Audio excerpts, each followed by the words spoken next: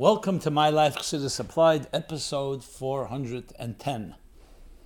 This program is dedicated in merit of Baruch Binyamin ben Menucha Lena and Miriam bas Chaya Sarah Altois, Yukusil ben Leah Rochel and Rochel bas Liba Farkash. It's dedicated by Pinchas Todris ben Miriam and Sarah bas Rochel Altois. 410. Well, we've just concluded a Shivasa B'Tammuz Nitche. What does Shivasa B'Tammuz Nitche mean? When the 17th of Tammuz comes out on Shabbos, so Shabbos, the power of Shabbos is stronger than the power of a fast day, except in two instances, Yom Kippur, and the same would be with Asara B'Tevis if it did come out on a Shabbos, which is a discussion for another time. But all the other fast days, even Tisha B'Av this year as well, will be on a Shabbos, is pushed off, Nitche, pushed off to Sunday. So this has special significance, which we will discuss. So we've now just concluded the Nitche, that this is the 18th of Tammuz, the day after 17th of Tammuz. Shabbos, there was no fast, so we fasted today. So we will talk about the Chassidus applied to that. It's also, this week is also a Parshas Pinchas. So we'll discuss Pinchas, the beginning of the 3 weeks, and some very fascinating and other interesting topics, mostly generated by your questions. I say mostly because the truth is it's almost all your questions, but sometimes it's adapted and in different versions of how we receive these questions, both orally and writing, mostly in writing. And this is a good opportunity to welcome and invite you all to write to, you can submit your question completely anonymously. Nothing is taboo. Everything is allowed. Every question, no holds barred. Please write to chassidusapplied. Go to chassidusapplied.com. There's a form, a box where a form that you can submit your question. You'll also find there the archives of previous episodes, now 409 episodes, 9 years of this program, as well as many other Hasidic resources. Okay, I'll also use this opportunity to invite you to my daily Chassidus Ayin Beis class every morning, live, 9:30 a.m. And there you can find the Zoom and the YouTube where you can view that and participate or watch it later as well. Okay, now with that, let us go into Chassidus applied to 17th Tammuz Nitche. The few times I recall when the Rebbe Farbrengt on that Shabbos, it was always a Geheben Farbrengen. What does that mean? Every Farbrengen is an elevated one. But there was something special about when a Tanis was Nitche. Though I wasn't around or I was too young to remember, but there was a famous Farbrengen that went till I think 8 o'clock in the evening, Shabbos. Shivasa B'Tammuz Nitche was Shabbos in Tovshin Chov Daled. That Shabbos, that Rebbe Farbrengen, very profound topics, unbelievable. My Maimer Chassidus that the Rebbe said then, and other ideas that have been published already. And the Rebbe then took off the Gzeira, the decree that he made about drinking mashke. Bottom line, it was a transformative Shabbos in the literal sense of the word, because that's what Nitche really means. That the day that would be a fast day is Nitche, is pushed aside by Shabbos. That means Shabbos transforms it into a day of Simcha, a day of joy. So the Simcha, Yisun E'er Min HaCheshach, the Simcha, the joy that comes from darkness is always greater than the joy that's there on its own. You appreciate the light that comes out of darkness, but more than just appreciate it, it's a deeper form of light. It's like that someone who went through suffering, God forbid, or difficulties, when they are redeemed from that, it's always in a more powerful, more intense way. Similar to the concept of a Baal Tshuva, b'chele yatir, with more strength, because he came from a thirsty place, Soma l'cha nafshi, so the thirst builds up and the passion is far deeper when he went, because of the thirst that has come from the distance, has led to a far closer connection than there would be were there no distance in the first place. So that's the essential theme in general of the 3 weeks, which we shall discuss, but specifically toward Shivasa B'Tammuz Nitche, and as I said, also the end of the 3 weeks, Tisha B'Av will be that. And there's a famous expression from the Reb Marash, Kiven de Itche Itche. Since it's pushed off, let it be pushed off forever with the coming of Mashiach, and we should never have to fast altogether.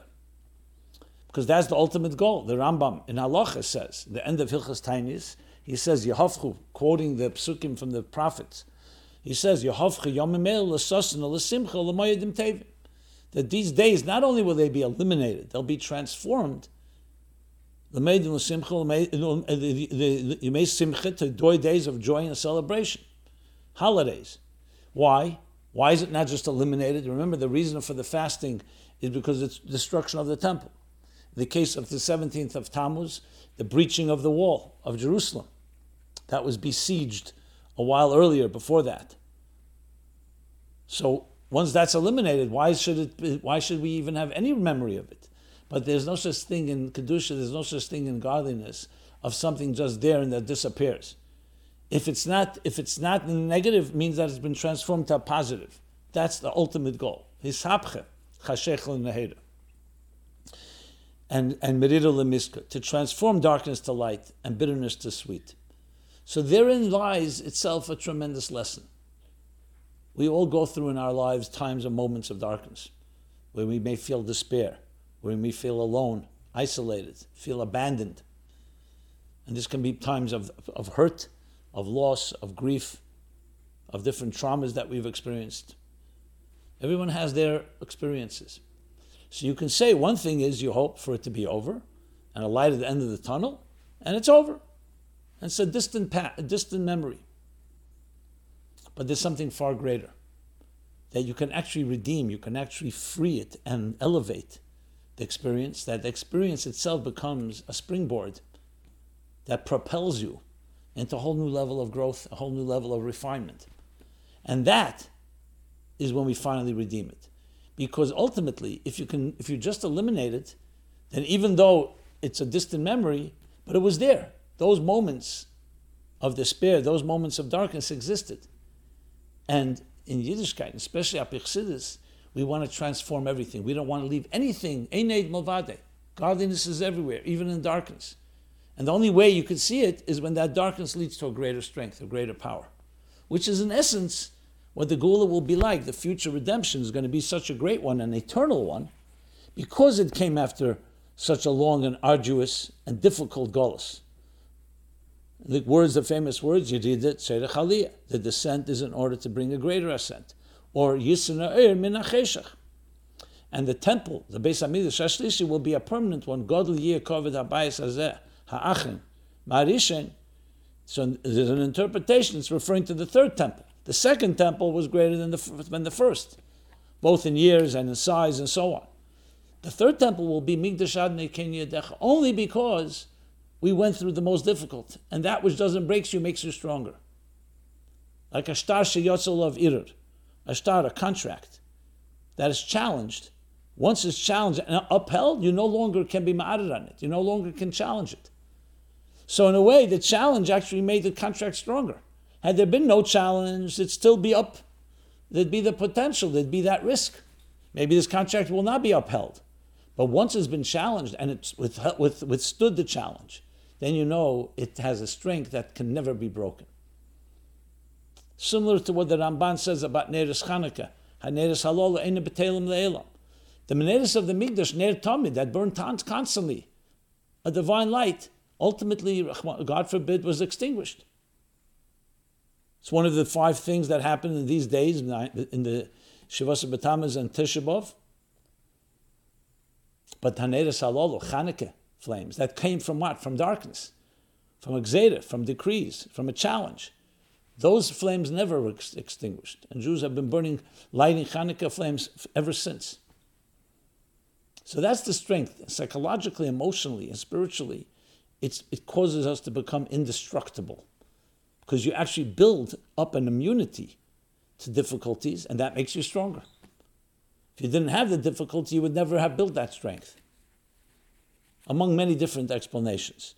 So the lesson in life is a powerful lesson, both that there is an end to any challenge and difficulty, but more important, not only an end, a redemption that transforms it. So even the past now becomes the catalyst for future growth. Those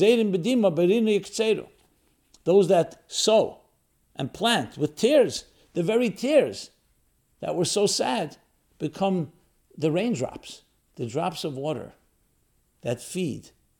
That when you reap with joy. But how did it happen? through the growth that the tears brought you to.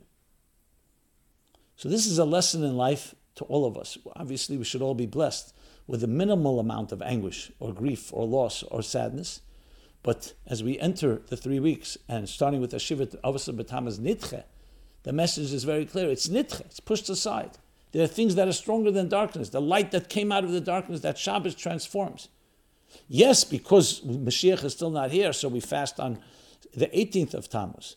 But it's a different type of fast, because you know that there's a power that preceded it that overrides and overrode the darkness of the fast day. So that means that whatever was accomplished through fast, usually on Shabbos was accomplished through Shabbos, through meals. And now we finish the Shavasa B'Tamuz Nitche with that power in mind, that power in our hands to deal with any challenge that comes your way. But of course, we all need each other.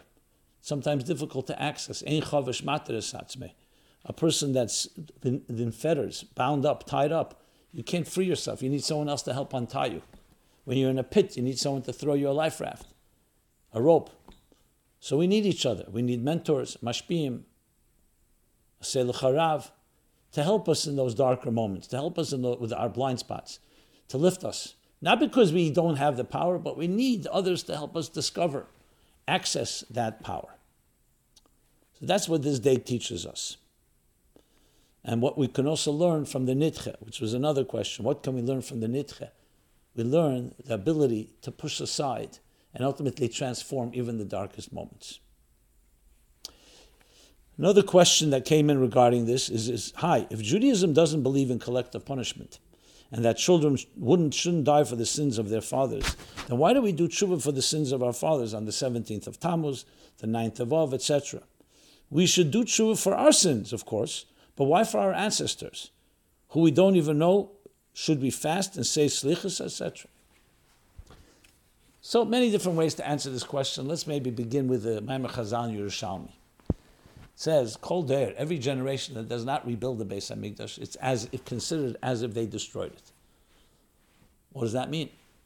We weren't there. The Beis HaMikdash was destroyed almost 2,000 years ago due to sinas chinam, baseless hatred, yes, of our ancestors, but we're not at fault. We're here today.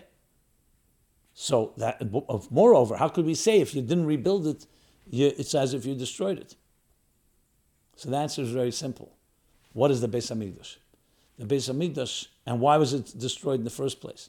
The Beis HaMikdash is the bridge. Shar Shamayim, as Yaakov Avinu, the gate to heaven. It's a bridge between heaven and earth. V'asili Migdash, build for me a sanctuary, v'shachanti b'seichem, and I will reside, I will dwell among you. That is the purpose of all existence. The Beis HaMikdash manifested, mirrored it, reflected that. So as soon as the people, in a sense, banish God from their own lives through sinas chinam, as the Alter Rebbe explains in Tanya chapter 32, and more elaborate in Derech Mitzvah of the Tzemach Tzedek and Avis Yisrael, Barchenu Avinu Kolanu Ke'echad, God's blessings are with us when we're one, but when we break apart, God forbid, there's divisiveness. Then Shekhinah has nowhere to be among us. So automatically, by the consequence, cause and effect, is that the building could no longer stand. It was not punishment, it was cause and effect. That cause and effect continues till the Beis HaMikdash HaShlishi is rebuilt. So today, even though we weren't physically there, it was a different generation, but if we don't have the unity to draw down the Shekhinah in fulfilling the purpose, then it's as if we banish the Shekhinah, because we have that power. So we're not atoning only for the sins of the past. It's right now. The godly divine presence is concealed. And you and I have the power to change it by becoming united, as we connect. As he explains in Derech Mitzvah, it's like bringing a korban. You can't be a Baal Mum, you can't be handicapped. Since all the Jewish people are all one organism, so if you don't say Hareini Makabel Alai, mitzvahs v'haftarecha kamecha, or you don't feel it before davening, how could you daven, which is like a korban? You need everybody else because you need to be complete. So when we're not complete, that's what causes essentially the Churban Beis HaMikdash to continue. As soon as we complete, the Beis HaMikdash will be rebuilt. So that's the key answer to the question.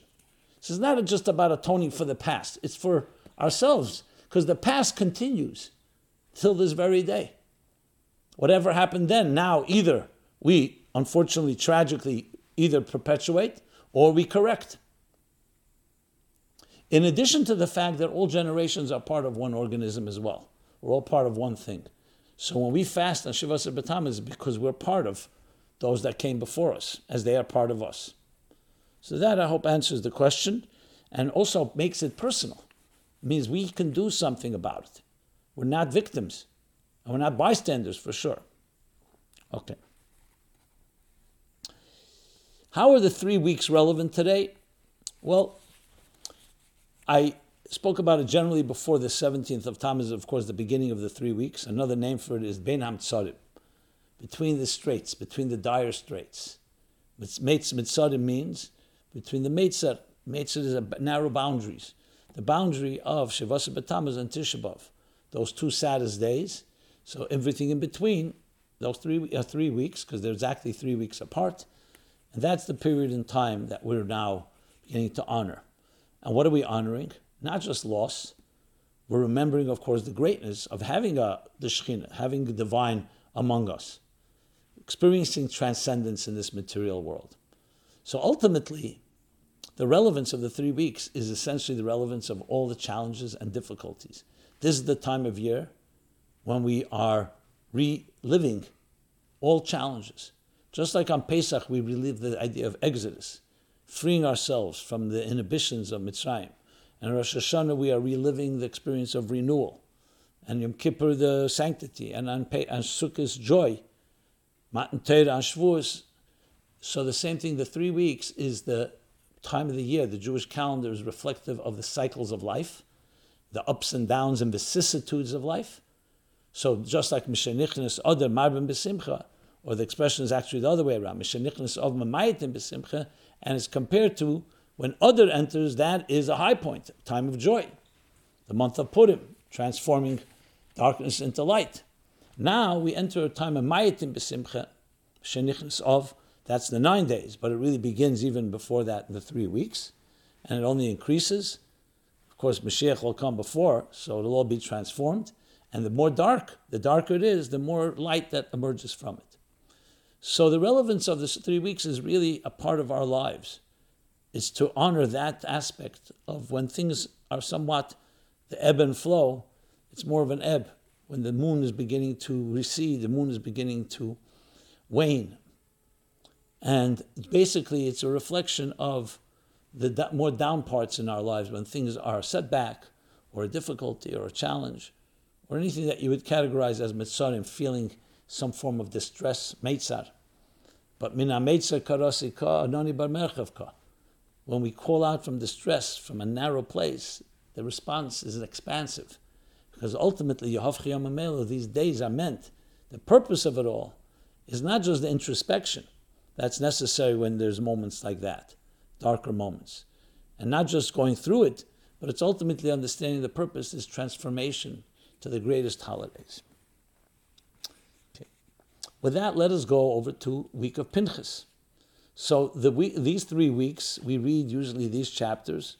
Pinchas, Matas Maseh, Dvarim is always read before Shabbos, the Shabbos Chazain, before the Shabbos before Tisha B'Av. So we have these chapters, as the Rosh Hashanah writes, that in them are hinted to ideas and concepts of the 3 weeks. So Pinchas begins, of course, where Balak ended, that Pinchas went in an act of zealousness, kills Zimri and Kizbi, and because of their desecrating God's name in public. And what do we read? That he's awarded Brisi Shalom, my covenant of peace.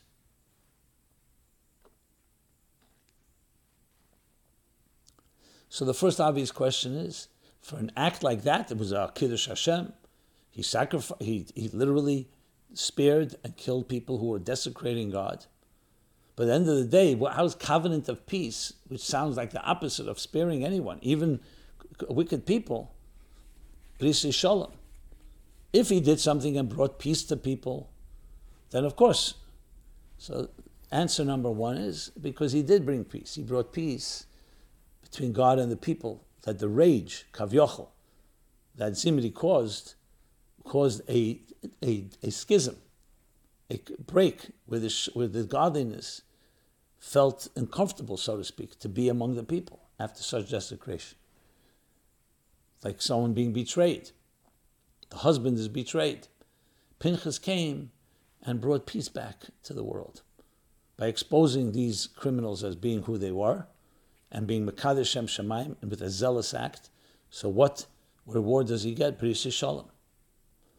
In addition, Pinchas was not an aggressive person. This is why it's most fascinating. If he was known like the Shevet Shimon, were known to be warriors, and they were aggressive, as we see in the story of Levi, Shimon and Levi in Shechem. And in general, we see Shimon as a warrior.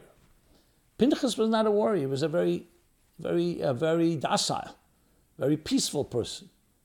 So you can understand when a person like that rises to sanctify God's name, it's not becoming because of his aggression. It's becoming because of his bittul, his utter selflessness and utter devotion to God.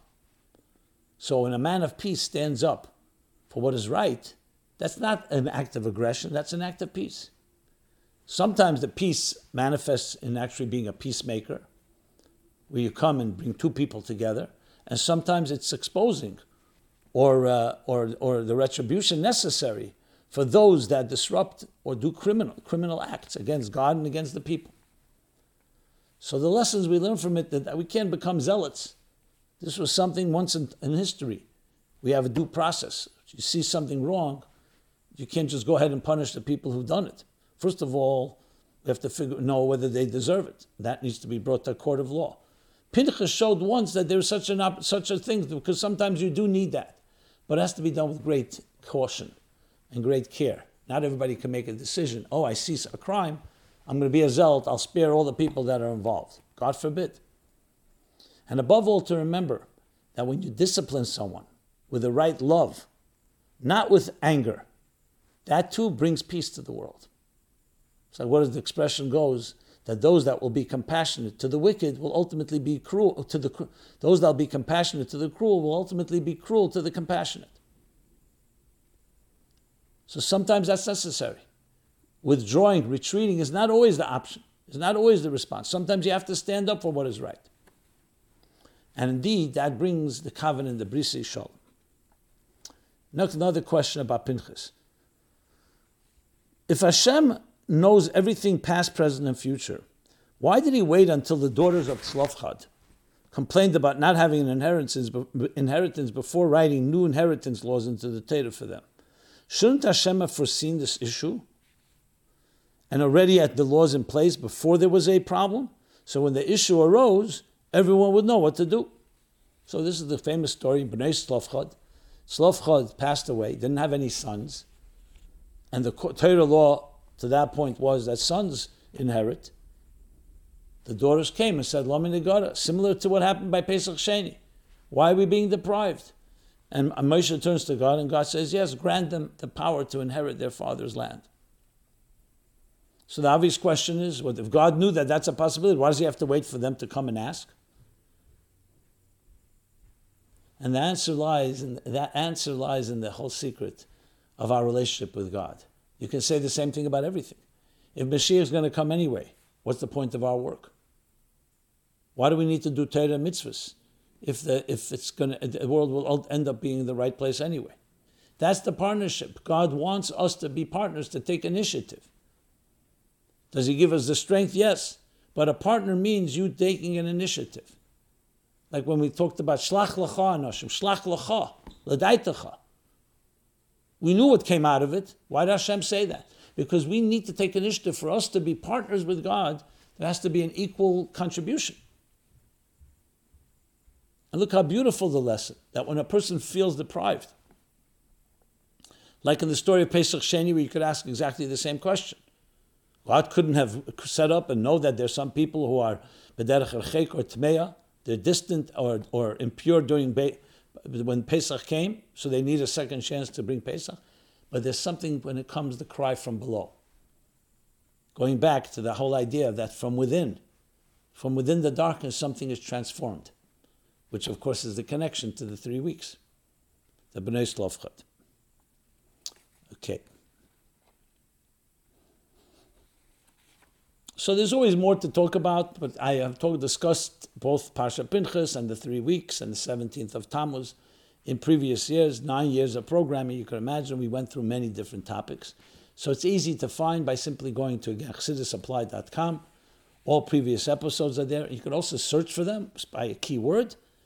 In addition, all the topics are time-stamped, which means you can just go straight to the topic, click on it.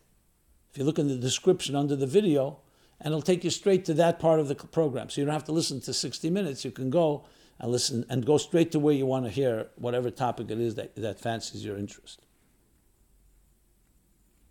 Or tickles your fancy, may be the expression. Fine. Okay, let's move now to astronomy, of all things. Yeah.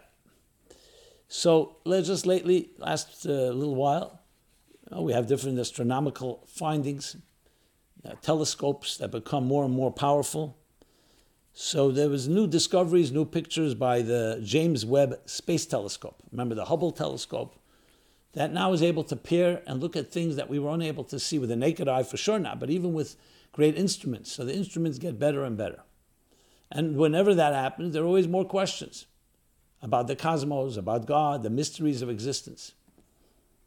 And taking the cue from the Rebbe would often talk about different events in science.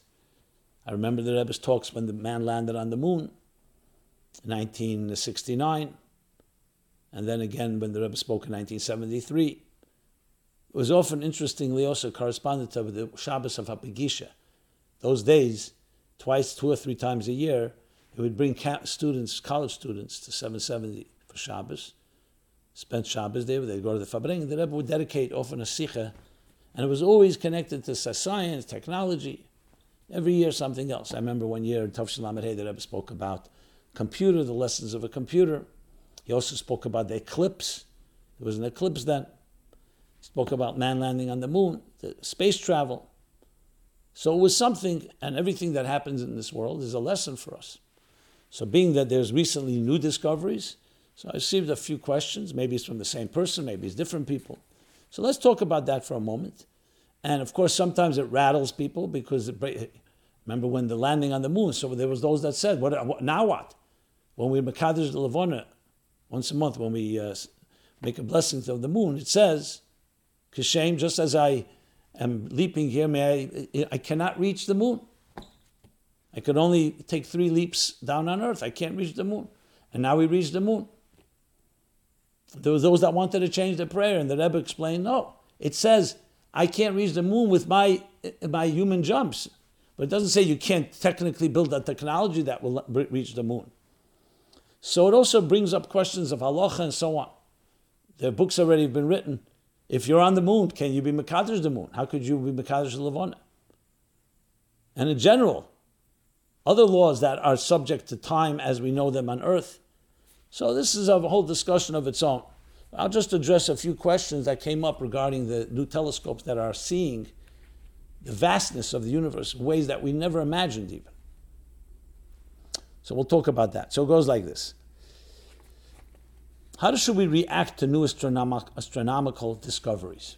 Well, a general answer is, like everything, Zashgacha Pratis. It teaches us Mogadlu Masach Hashem or Rabu Masach Hashem, the vastness, the greatness, the multitude of God. As the Rambam says, Heyech Yovei Odom, how does a person come La'avosav Yiroseh, to love and revere God? Through contemplating on nature, on existence. So besides that, it teaches us Hashgacha Pratis, every detail counts. It also teaches us the grand design. Chassidus talks about the lo yishbesu, the perpetuation of things, their consistency. It teaches you about Ani Hashem le'shanisi, the power of God to create something consistent, and on and on. Then there's the lessons from the details. Every petal, every flower petal, every star, every grain of sand has lessons for us in our personal lives.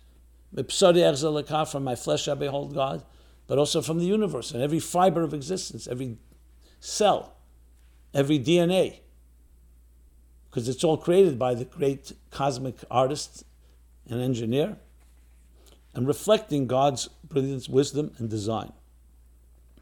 especially when it comes to a human being, was created in the divine image. So, that's a general attitude, and we take our lessons. But we shouldn't feel perturbed. On the contrary. The same God that created everything, created all these elements in the universe, same God gave us the Torah. It's not two different realities. It's all part of one reality. But questions do come up, and here are a few of them. How big is the universe according to the Torah? So I'll read a few others, and you'll see how it all connects. In light of the James Webb Space Telescope image, which was recently published, what does the Torah say about all the trillions of galaxies in the sky? I'm not sure if it's trillions, but it's definitely a large number. Why did Hashem create them?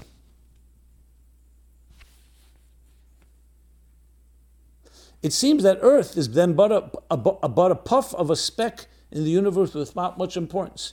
Why would God do that? A few more questions.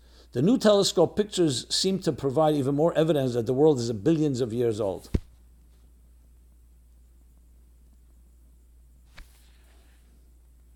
What is your opinion about this? Is it possible that we made a mistake as to the world's age and that it is more than just a few thousand years old? When the Torah compared the amount of sand and the stars by Avram, it seems that wasn't literal, as there are far more stars than grains of sand by many factors. Perhaps it was just a metaphor. Can it be that the days of creation was also just a metaphor? Why doesn't the Torah discuss the trillions of galaxies out there if there are so many, and they're so massive and appear to be an essential part of the universe?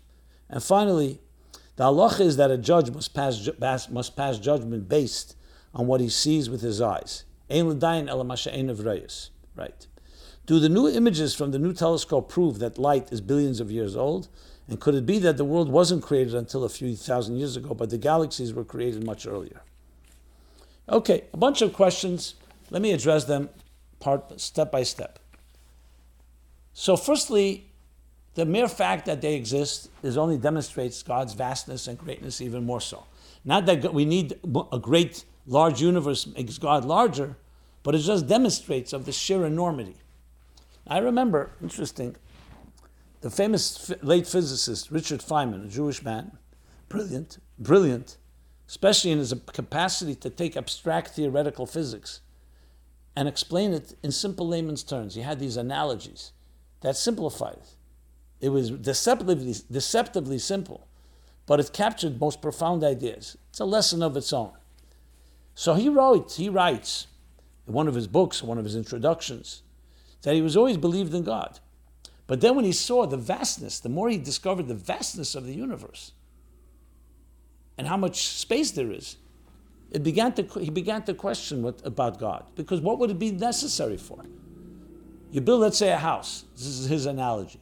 And you have a living room, a large living room. So you can host people, you can have parties. But if the living room is so large, that will never be filled by people. And more than that, no one will ever know how large it is, especially if it's expanding. It demonstrates simply a waste of space. Why would you do that? So he basically began to question the very notion of God, because it doesn't seem efficient. When I read it, he was already impossible to reach. But I remember thinking I would have written him a letter. You learn a little Chassidus, you come to learn. Chassidus cites from Akedas Yitzchak, the Sefer, that there's two ways to know God. One is through Teva, and one is through Nes. Through Nes, you learn about God's capacity to suspend l'shadet, to suspend the laws of nature. That God is not bound by any structure. From Teva, we learn the power of God's consistency, lo yushbesu, lo yishanisi, this perpetual consistency, which we don't find. No human being can do something that is consistent, as like the seasons, or all the other aspects of nature that are so predictable. Everything we create has a glitch here, a glitch there. So what do you see from this? That you can learn from the very vastness. What you learn is about Ein Sof. God didn't just want to teach us about his limited. The world as we know it, where you see the efficiency of a living room and a dining room or different places, and Daimim Sameach Chaim Medaber, the mineral, vegetable, animal, and human kingdoms in this world, teach us about God's structure. But the vastness, the more vast it is, the more it teaches us about the infinitude of God's capacity to expand forever. Like we say, Lamai Lamai La'aden Ketz, Lamata Mata Aden Tachlis. and one of them is complete expansion. So that itself teaches us something. The fact that we don't know about every corner, and we may never know, is part of the mystery, is part of the awe. It's like standing on the top of a mountain, and you see, wow, I never imagined the horizon to be so large. That itself evokes an element of love and reverence and awe. That's what I wanted to write to him. So when you see these telescopes, on the contrary, they're teaching us about this infinite expansion, that even in a physical world, when there is no such thing as true infinity, everything has limits, it's still limitless limits, because it seems to be endless, in more galaxies and so on. As far as the earth, it still does not negate the fact that the human being was created on earth with free will, and a Torah was given to us. And that classic sikha I alluded to earlier, Shabbos Devarim, Tavshin Chavtes, Shabbos Chazain, this time of year, 1969, when the Rebbe spoke, is there life on other planets? So he said, going into the details, that according to one opinion, yes, according to another opinion, possible, but you can't say it's life like it is on earth, where there's free will, because then you have to get into the thorny issues of a Torah. There's only one Torah, etc., etc. Point being is that when we look at the universe and all its aspects, it teaches us, number one, this infinitude, but also this is not a contradiction. There's only one earth where we're the ones that are exploring, even if we discover life elsewhere. But we're the ones that are discovering all of this. That tells you the word superiority may not be the right word, but the centrality of the human being. Because it is we that is discovering this, and we are in awe and of all this great massive mass and so on. I should add, even though it's not mentioned here, that what's also being discovered is that all this is called either dark matter or dark energy. That it's so dark we can't know about it. It was once understood the things that were bright were the reality of existence. Now we know that which illuminates is just a minuscule compared to the darkness, which only amplifies the question. If it's dark, what is it revealing to us? But that's what it reveals. The Helam Ha'atzmi in the language of Chassidus. It's revealing that infinite, constant sense of concealment that's beyond revelation, beyond expression, among the other things that we learn from it. As far about the age of the universe, look, I don't know, one telescope, every telescope, whatever it discovers, you have to remember one thing. The world was created a mature universe. Even without telescopes, even without any instruments. If you and I were right now in Gan Eden, the day of creation of man, together with Adam and Chava, or you were Adam and Chava, what would you see around you? The world was created 6 days earlier. Every day had its creations. You come into a world, it's a world that's already functioning. It wasn't a work in progress. Everything was there. There was a sun, there was a moon, there were stars. There was vegetation, there were animals, there were fish, there were trees. So if you looked at a tree takes time to grow. So even without any instruments, you'd have to say, Father Mother even looked at this tree, said, well, how this tree seems to be 100 years old, 20 years old. But it wasn't, it was barely 3 days old. So the world was created, a mature work, a work that was done. Even Adam and Chava were created at 20 years old. They looked at stars in the sky. It takes a star, we know, light years to reach the light to reach the earth. So just by looking at a star, the world must be millions of years old. But not if you understand that was all God created, a mature working. He didn't create a baby that began to develop. He created a full functioning universe. So the universe was an old universe when it was created.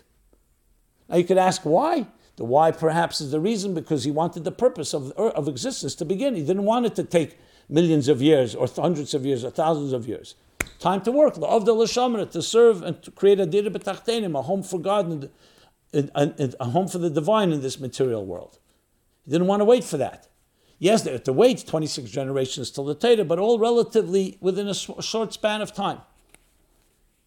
So the fact that a telescope discovers even further, greater vastness and stars that would take even more time to travel, all that was there in the beginning of creation. We're just seeing it now. And even if we're to establish that the universe is expanding, that's all part of it. God wants it to expand. And that's how he built it. So at the end of the day, there are no contradictions. But it's important to point out, remember, something that a lot of people make a mistake. The fact that we're not looking, Torah is not a book of science. Torah is not coming in and offering proofs that the world is 5,782 years old. It states it as a fact. That's revelation. God told us that. Science has nothing but to look at observation. It looks at a star. That's millions of miles away. So a scientist who's not given this Mesorah or knows, doesn't know better. And that's his observation. So the Torah is not coming to disprove it. The Torah is saying, however, we have other facts to contend with. And based on those facts, we say the world was created looking millions of years old. So it's not a proof. Science goes with a proof. And I've talked to many scientists about this. And when they hear that, they take a completely different perspective, because there always is pitted, who's right, you or us? It's coming from different perspectives. Science is using its tools, and they may know what the Torah says, they may not. Torah is telling us this is what we were told. You can't prove that the world is 5,782 years old. As I told you, even on the sixth day, it didn't look like it was 6 days old. Okay. So there's much that science can teach us, but when it comes to the essence, science does not teach us right and wrong, does not teach us what God wants us to do. It teaches how God created the world, the dynamics, the machine, how it works. But ultimately, it's the Torah that teaches us what to do with it. What's the purpose of it? Science can't tell you the purpose of existence. It can tell you this is what existence looks like. Here's how it functions. Here's the clockwork. Here are the dynamics that make it tick. The DNA, the cells, and so on, the atoms, the subatomic particles. And together we come and have both the human effort of understanding God's mind in creation and what God's intentions are in that creation and purpose, as well as Torah teaches us the purpose of it all. Why? Why did it create it? Why are we supposed to use it? How do we elevate it? How do we fulfill the purpose of our lives? Okay. Let's move from that to an interesting question. I guess this is coming from Yud Beis Tammuz. I learned recently that when the Frierdiker Rebbe was in prison, they took away his tefillin in order to be nasty and hurtful to him, and he went on a hunger strike until they returned his tefillin. So here's the question. Can we do something similar to Hashem and declare a hunger strike until he keeps his promise and reveals Mashiach? So I read the question. I don't know if the writer means it tongue-in-cheek or not, but regardless, interesting question. The answer is obviously quite simple. No, the answer is no. Because that's not a Torah way to do things.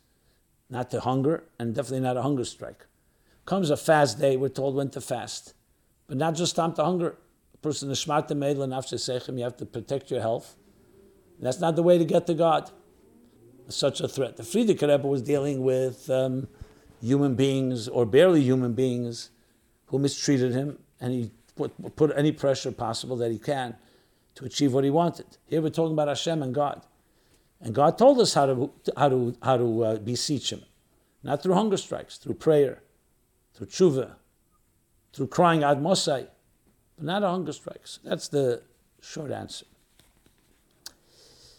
On a different note, someone asked this question. So I'm happy I'm able to address a bunch of new questions. What can I do about my addiction to TV? And just for the record, the questions, even though everything is Ashgacha Pratis, and they probably have a connection with each other, but they're also reflective of the vast diversity of people's interests and what lies in their mind. And I try to cover different angles and different dimensions of that, which I think is one of the reasons this program is quite a rich one, because it really covers the spectrum of different issues and challenges, whether it's astronomy, whether it's the 3 weeks, in this case now, this issue. So let's talk about this. Hi, Rabbi Jacobson. I have had a serious addiction for years that no matter what I do, I cannot overcome, and the challenge with this addiction is there are no programs and no support groups. I am seriously addicted to TV. It consumes my free time, causes me to be less productive in every area of life, distances me from my Jewish and Hasidic values, and overall transforms me into someone I'm not proud of. Yet despite all this, I still find myself watching all the time. My challenge is that I cannot seem to find anything positive to replace it with. And when I cut it out of my life, I do not have a downtime pursuit. I've spoken to mashpiyas, tried different hobbies, and quit so many times, but I can't even count at this point. So many times that I can't even count at this point. I am so ashamed and hide it from my husband and children as best I can, but I know they know.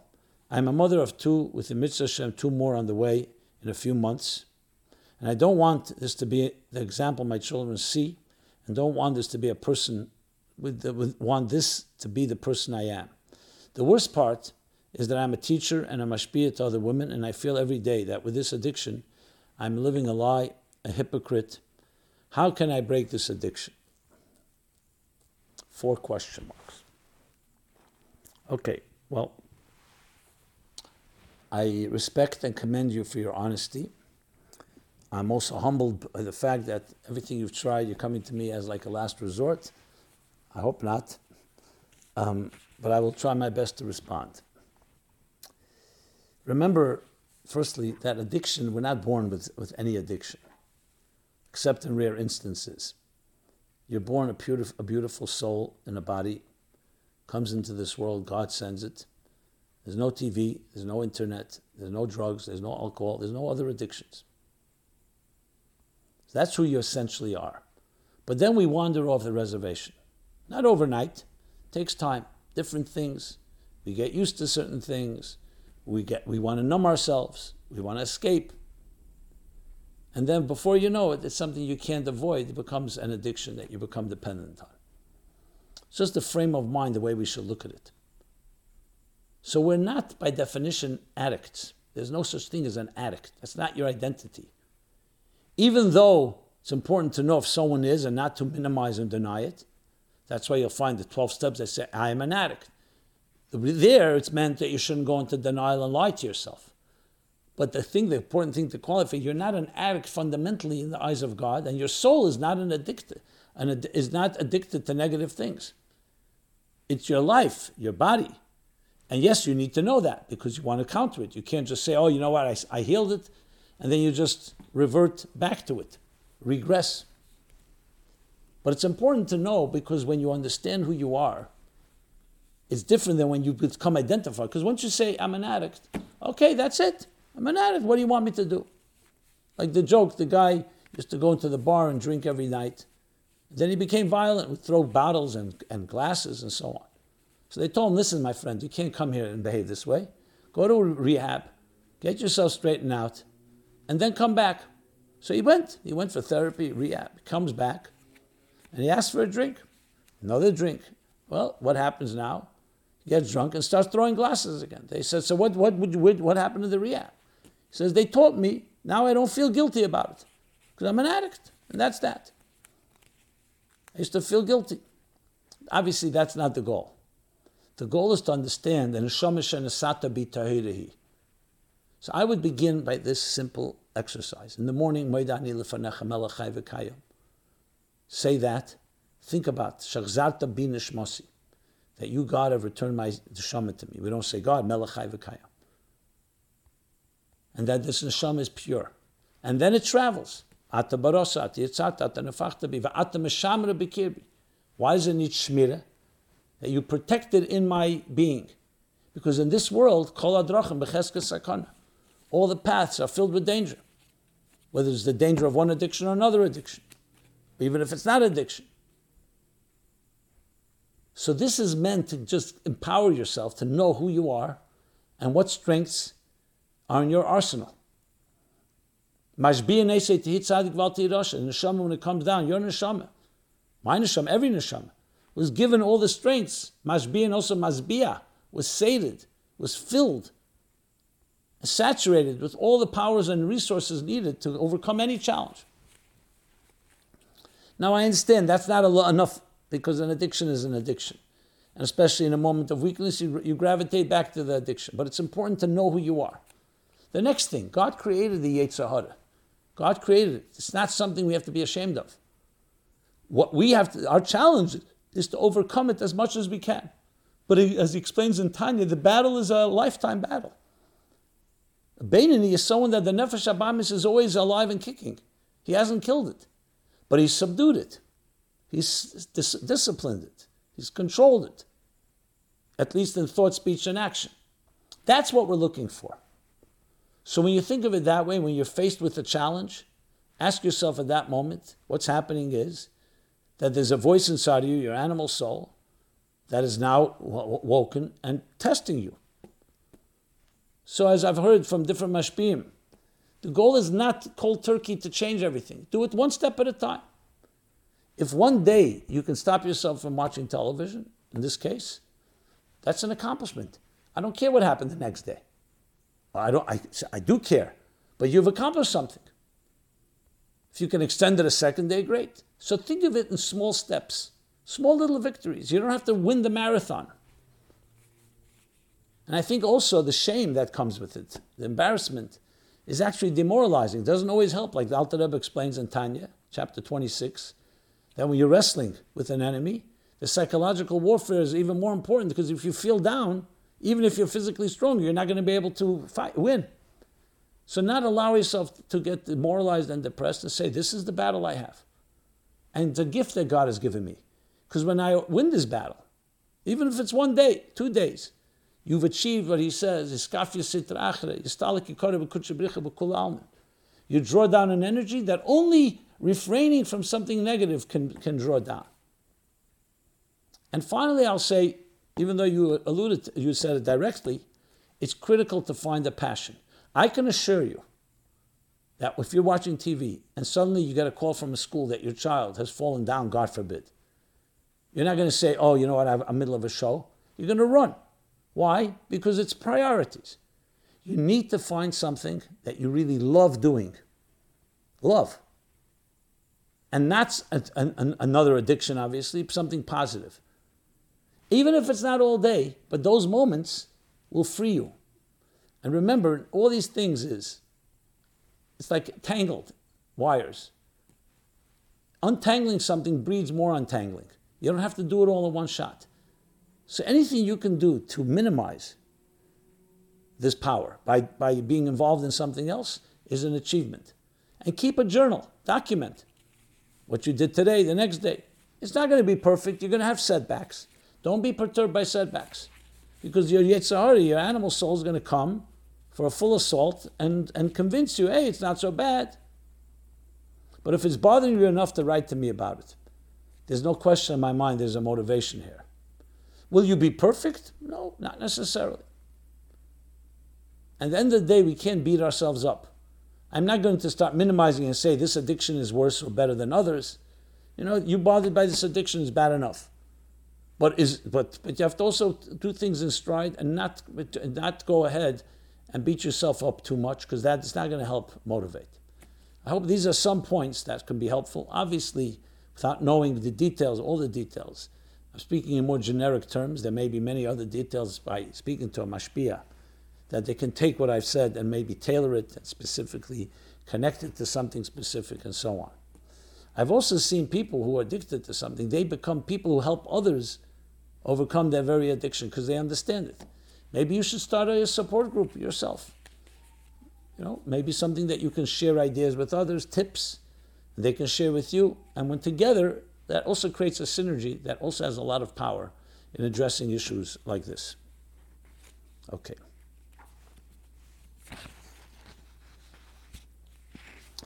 Another topic which is completely from a different area altogether is the mitzvah the Rebbe established in Tafshin Mem Daled about printing Tanyas in all cities. So someone writes the question, what was the Rebbe's intention in printing Tanyas in every possible location? When the Rebbe first announced the campaign for the printing of the Tanyas in all cities where Jews live, Bochum made a shturim, a whole tumul, a whole campaign, and printed Tanyas everywhere possible. This means many towns with very small Jewish communities officially had their Tanyas printed by Bochum passing through, long before the Jewish communities grew to their modern prominence. For example, students came to my hometown in some 40 years ago to print Tanyas, before there were even shluchim in the general area. And now nobody knows where those Tanyas are or what state they are in, or even if they actually exist, because a number of Tanyas get a number, but they don't quote number, but they don't actually get printed for a variety of reasons. From my understanding, the Rebbe's kavona, intention with the mitzvah, with the mivtzah, this campaign, was that people see a Tanya printed in their hometown and be drawn to learn it. But if nobody knows where the Tanyas are, then what is there to do except print new Tanyas for the new generation of Jews living there? I have been speaking to Shluchim, telling them my idea about printing fresh Tanyas for the town, and have surprisingly received some pushback that this wasn't the Rebbe's intention, that Tanyas should be reprinted since it was never mentioned explicitly. I've seen that even in the printed Tanyas list, that Tanyas have been reprinted in a number of places and institutions all over the world over the years, so there is definitely precedent. From my understanding, the Rebbe gave us his mitzvahs, his campaigns, and we should make of them a Mayan HaMizgaber, overpowering spring flowing, not just a one and done, checked the box goodbye. Could you speak to this idea about using our resources to take the Mivtzoyim to the next level? I'm speaking about printing Tanyas in particular, but this is a general question also, versus sticking to the posh pshat of exactly what the Rebbe said. Thank you so much for your time and wisdom. I greatly enjoy learning from your classes and shiurim. Okay. Well, B'Hashgacha Pratis, I happen to be a little familiar. First of all, I wrote the Farbrengen, and the Rebbe gave that directive, and the Rebbe edited it quite extensively. Also, my uncle, Olav Shalom Jacobson, was the one that was appointed to be the central clearinghouse, assigning different numbers so there shouldn't be confusion. So when the Tanyas are printed in one city, it has a different number, different edition than a different city. And I think he made a very big emphasis to make sure that they're printed and there shouldn't be duplicates. Now, not everybody necessarily listened. The Rebbe was very adamant about it. But it was always meant to be exactly that. There should be a record of every Tanya that was printed, and every Tanya was sent to the Rebbe's library, so there's a copy, should be, of every Tanya. So if you really want to find them, you'll find them all there. Whether they were properly disseminated for people to learn, that's a good question. That's not a contradiction. So the question about reprinting, I understand why there's pushback, because if the Rebbe had said to do that, it's one thing. If the community there wants to reprint, all they have to do is get the number that they had and reprint. A reprint doesn't mean necessarily a new number. So you can get the edition, let's say edition 1200 in a city, wherever it may be, and then since we ran out of it, reprint it. I don't see any issue with that at all. I wouldn't make a new number because there's that number, that city has already been designated a number, or that town. And I think the same thing with all the Mivtzoyim. The general approach is absolutely, the Rebbe made 10 Mivtzoyim. So we're not going to add an 11th or a 12th. But dissemination, the sky's the limit. Until every man, after Bar Mitzvah and boy, puts on tefillin, you haven't finished the job. And then there's every day putting on tefillin. Same thing with Neshek for women. So the expansion is not in creating new Mivtzoyim, it's reaching more people. It's called distribution. So by all means. Those are my quick answers to these questions. To this question, and I want to finally read a follow-up and then a Chassidus question. Here we are. The follow-up goes like this. Dear Rabbi, I heard you read my second letter to you last week. I wanted to add some details. When I asked my great aunt, Joji, I'm not sure how to pronounce it, what her mother thought when she learned her daughter married an Arab, this is a letter I read last week, a very heart-wrenching letter. So this is a continuation. So when she learned her daughter married an Arab, my mother, she answered. When I asked her what she thought, so she answered, she was just happy that she was alive. They were more than secular, they were 100% assimilated. Never did Shabbos, celebrate St. Nicholas with the maid, ate pork, looked at Yiddish with contempt. But they were sent to the camp nonetheless. Yeah. The Hungarian Jews were taken at the end of the war. My great aunt, her husband, and my great-grandparents were able to hide for a few months. They got arrested because the girl who was bringing them food sold them to the Germans. I watched The Pianist by Polanski with my great-aunt Joji. At one point I asked her if it was too hard to watch, and she said nothing was harder than to live it. She told me the story about her cousin Ruth, who was hidden by the maid while her parents were taken to Auschwitz. Juji said that for months after the liberation of the camps, Ruthie waited on the balcony for her parents to return. They never did. 3 days after my grandmother passed away, on the 2nd of February 2002, I felt a breath taking hold of me and my mind switched 180 degrees. I decided to go and see the rabbi like he suggested, and that is how my journey started. Although I know my grandmother was Jewish, I never knew it made me Jewish. At the time, Joji and my grandmother's husband, Saul Cohn, was still alive. Saul taught me the Kima. They both passed away in 2006. I'm far from being religious, although I am more religious than my grandmother and her family ever were. I don't know if I will ever be, you never know, but I'm definitely Jewish. It was a calling almost, a strong longing of the soul. Strangely, during my addictive years, I used to claim that I was kicked out of the Garden of Eden and I was searching for my way back. Also, I wanted to transmit the sacred heritage to my children so it would not die with me. My little one has her name Eva, Chava. Time will tell if I succeeded or not. I'm praying. My family is the new anti-Semites, supposedly not against Jews, just against Israel. Funny that my mom and her sisters were all born in Haifa. When my mother married my father, my paternal grandmother said, finally some Jewish blood in the family. She was the only one to think it was a blessing. I miss my grandparents a lot. It feels good talking about them. Actually, I needed it. My grandmother's soul lives within me. I can feel it. Thank you again for reading my words and your time and your generosity. Well, thank you. And the words are meaningful, and I use this platform to share them because I believe they deserve. A soul that's gone through challenges like this deserves to be heard, even if there's no specific question. So let's stay at that. Finally, let's conclude. Since we're entering the 3 weeks, how does Chassidus explain the 3 weeks? So there's actually a mimer. Well, the Tzemach Tzedek refers to it, the 3 Shabbosim, and very briefly in the Rishimus Anecha, the Rebbe talks about that. But what I wanted to address was a mimer, L'Hoven Inyam Asher Kosev B'Psikta. There's a Psikta, a Medrash, Rabbi Hillel Paritcher wrote a whole mimer on, and apparently is built on the Tzemach Tzedek's Maimorim. I think the Rebbe writes that explicitly, where the Psikta says that there are Shiva Shlosa de Paranusa. This is the 3 weeks of affliction due to the destruction of the temple from the 17th of Tammuz to the 9th of Av. Then there are 7 weeks, Shiva de Nechemta, 7 weeks of consolation, and followed by Tarte de Tiyufta, 2 weeks of Tshuva. So in the sequence, we're talking here a total of 12 weeks.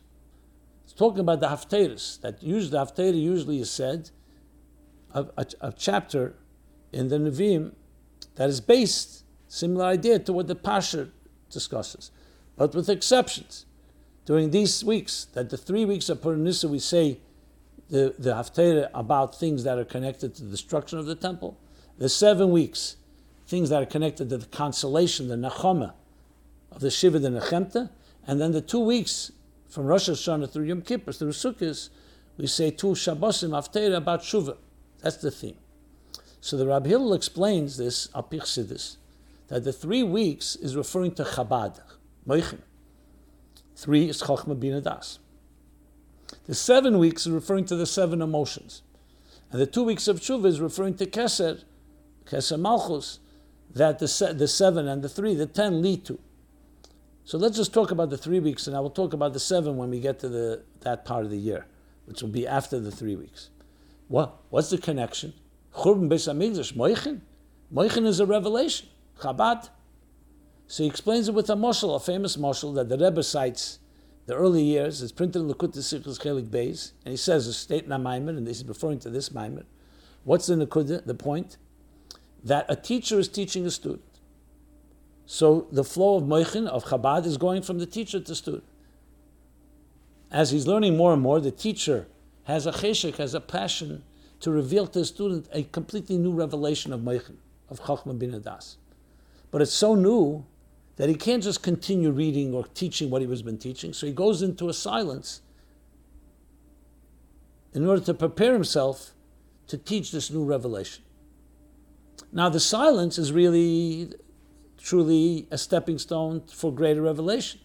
But from the perspective of the student, the teacher has fallen silent, he's quiet. So the student can misinterpret that as being an abandonment, like the famous example of the Maggid, that the father hides from the child. in order for the child to elicit the child's ingenuity to find the father. But the child can forget and think, oh, my father's abandoned me. So the 3 weeks is really meant to be a concealment of the moichin, where the teacher is preparing to build something much greater, a Beis Hamikdash Hashlishi, Mashiach. So on the surface level, it's concealment, but it's really a concealment for something greater. That's how he explains the 3 weeks. And each week is Chochmah, Bina, Das. And that will then lead to the revelation, to the Midas, which come in the 7 weeks of afterwards, the Siva de Nechemta, which we'll discuss, as I said, when we get there. So with that, what it means in practical terms for us, applied Chassidus, is to understand that concealment, like we discussed before, is not an end in itself. It's actually the beginning of a new revelation. And it's part of that revelation. The silence is necessary for the teacher to prepare, and also to prepare the words to be able to reveal it to the student who is not yet necessarily ready to hear it. That's the lesson we learn from our period in time. Well, we should all be blessed. We've had enough 3 weeks. So it should be Yehovchi Yom Meil L'Sasson L'Simcha L'Meidim Tevim right now, even before we enter with a full entry into the 3 weeks, and definitely before the 9 days. And we should be Zeich merit to the Gula Mitzvah Vashlema, when all these days will become the greatest holidays, when we'll see the light within the darkness. We'll see the words, the sounds within the silence. Everyone be well. We're here every week. My Life Chassidus Applied. Sundays 8 to 9 p.m. Thank you very much. This program is brought to you by My Life, Chassidus Applied. Please help us continue our programs. Make even a small contribution at chassidusapply.com/donate.